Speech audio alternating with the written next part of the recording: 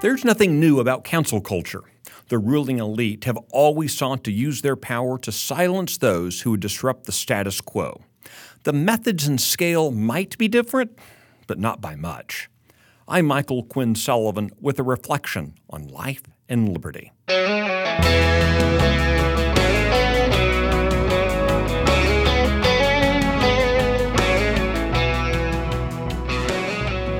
Throughout history, tyrants have sought to silence the voices of truth. Weeks after the crucifixion and resurrection of Jesus, the disciples were preaching freedom, and that threatened the ruling elite of Israel.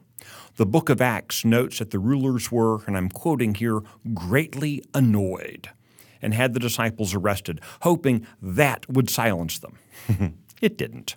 And so the arrests turned to beatings, stonings, and yes, more crucifixions. The ruling elite were annoyed by the message, so they attempted to silence the messengers. Whether it was Nero in Rome, Hitler's National Socialists in Germany, or the government of China today, anyone who questions the absolute power of the state finds themselves at the center of oppression, whether that's official or otherwise.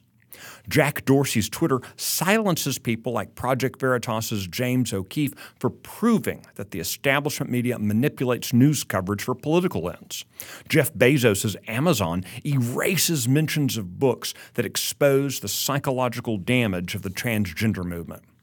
And of course, you've got Mark Zuckerberg.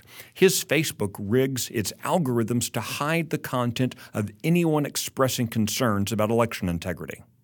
Google's YouTube recently erased the digital existence of a roundtable discussion Florida Governor Ron DeSantis had with 3 medical professionals about the relative merits of masking children.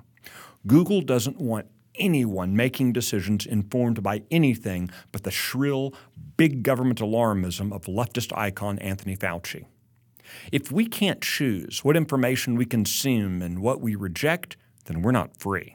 It doesn't matter if the oppression comes from Jeff Bezos or Joe Biden. Yeah, sure, I can hear the objections. Amazon, Google, Facebook, Twitter, they're private companies. But their growth and power have been fueled and subsidized by government spending. Taxpayers' funds are used to build and maintain their data centers, warehouses, and offices.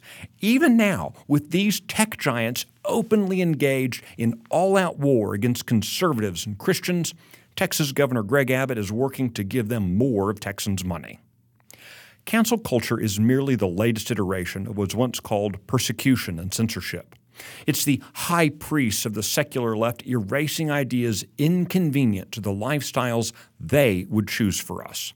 It's the ruling elite using their power to silence those who annoy them. Why would we subsidize the ruination of our republic? Why would we not fight those who would muzzle us?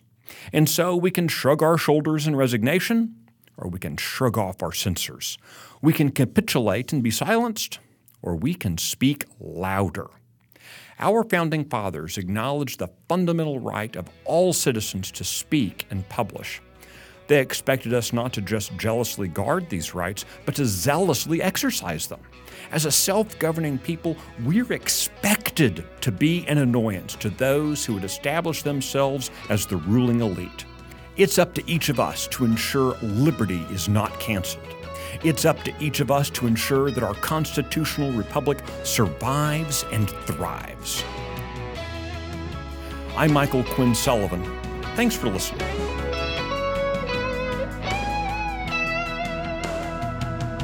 By the way, this podcast is one of several produced by Texas Scorecard.